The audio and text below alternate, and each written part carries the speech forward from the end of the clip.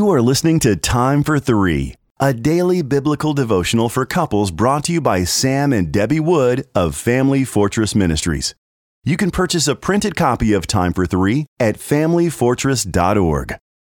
August 12th, Exercise. Our scripture reading is from 1 Timothy chapter 4 and verses 7 through 9. Have nothing to do with irreverent, silly myths. Rather train yourself for godliness. For while bodily training is of some value, godliness is of value in every way, as it holds promise for the present life and also for the life to come. The saying is trustworthy and deserving of full acceptance. The Scriptures repeatedly exhort believers to be Spirit-filled and to walk in godliness. In today's passage, the Apostle Paul describes this pursuit as exercise. He instructs Timothy to train his spirit in the same way an athlete trains his body.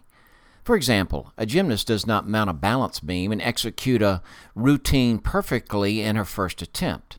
She breaks her routine into sections and masters one move at a time.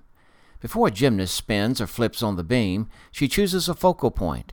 She focuses on the point, spins her body around, and compels her head to stop quickly so her eyes can refocus on the point.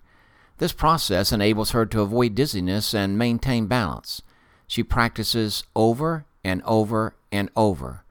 When she falls off the beam, she remounts, makes adjustments, and repeats the move until she performs perfection.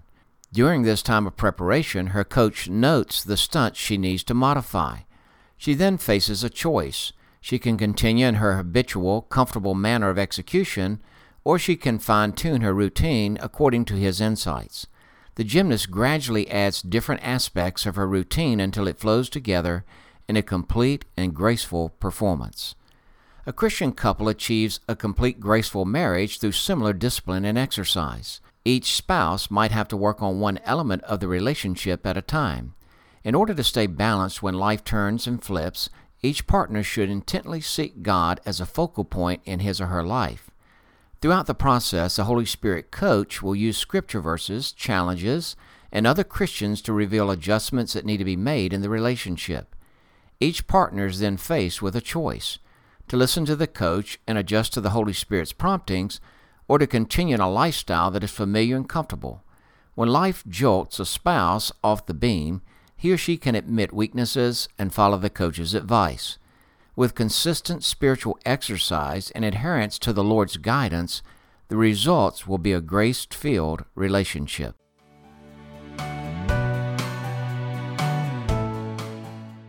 If you are blessed by these daily podcast devotions, please consider joining our ministry team by making a donation of $2 per month on our ministry website at familyfortress.org or on our ministry app. In appreciation of your support, you will receive a free printed copy of our book, What is Marriage? Family Fortress Ministries is a nonprofit focused on enriching families through biblical teaching. More resources are available at familyfortress.org and on the Family Fortress Ministries app, which can be downloaded from the App Store or Google Play. Thank you for your support, and don't forget to subscribe to this podcast.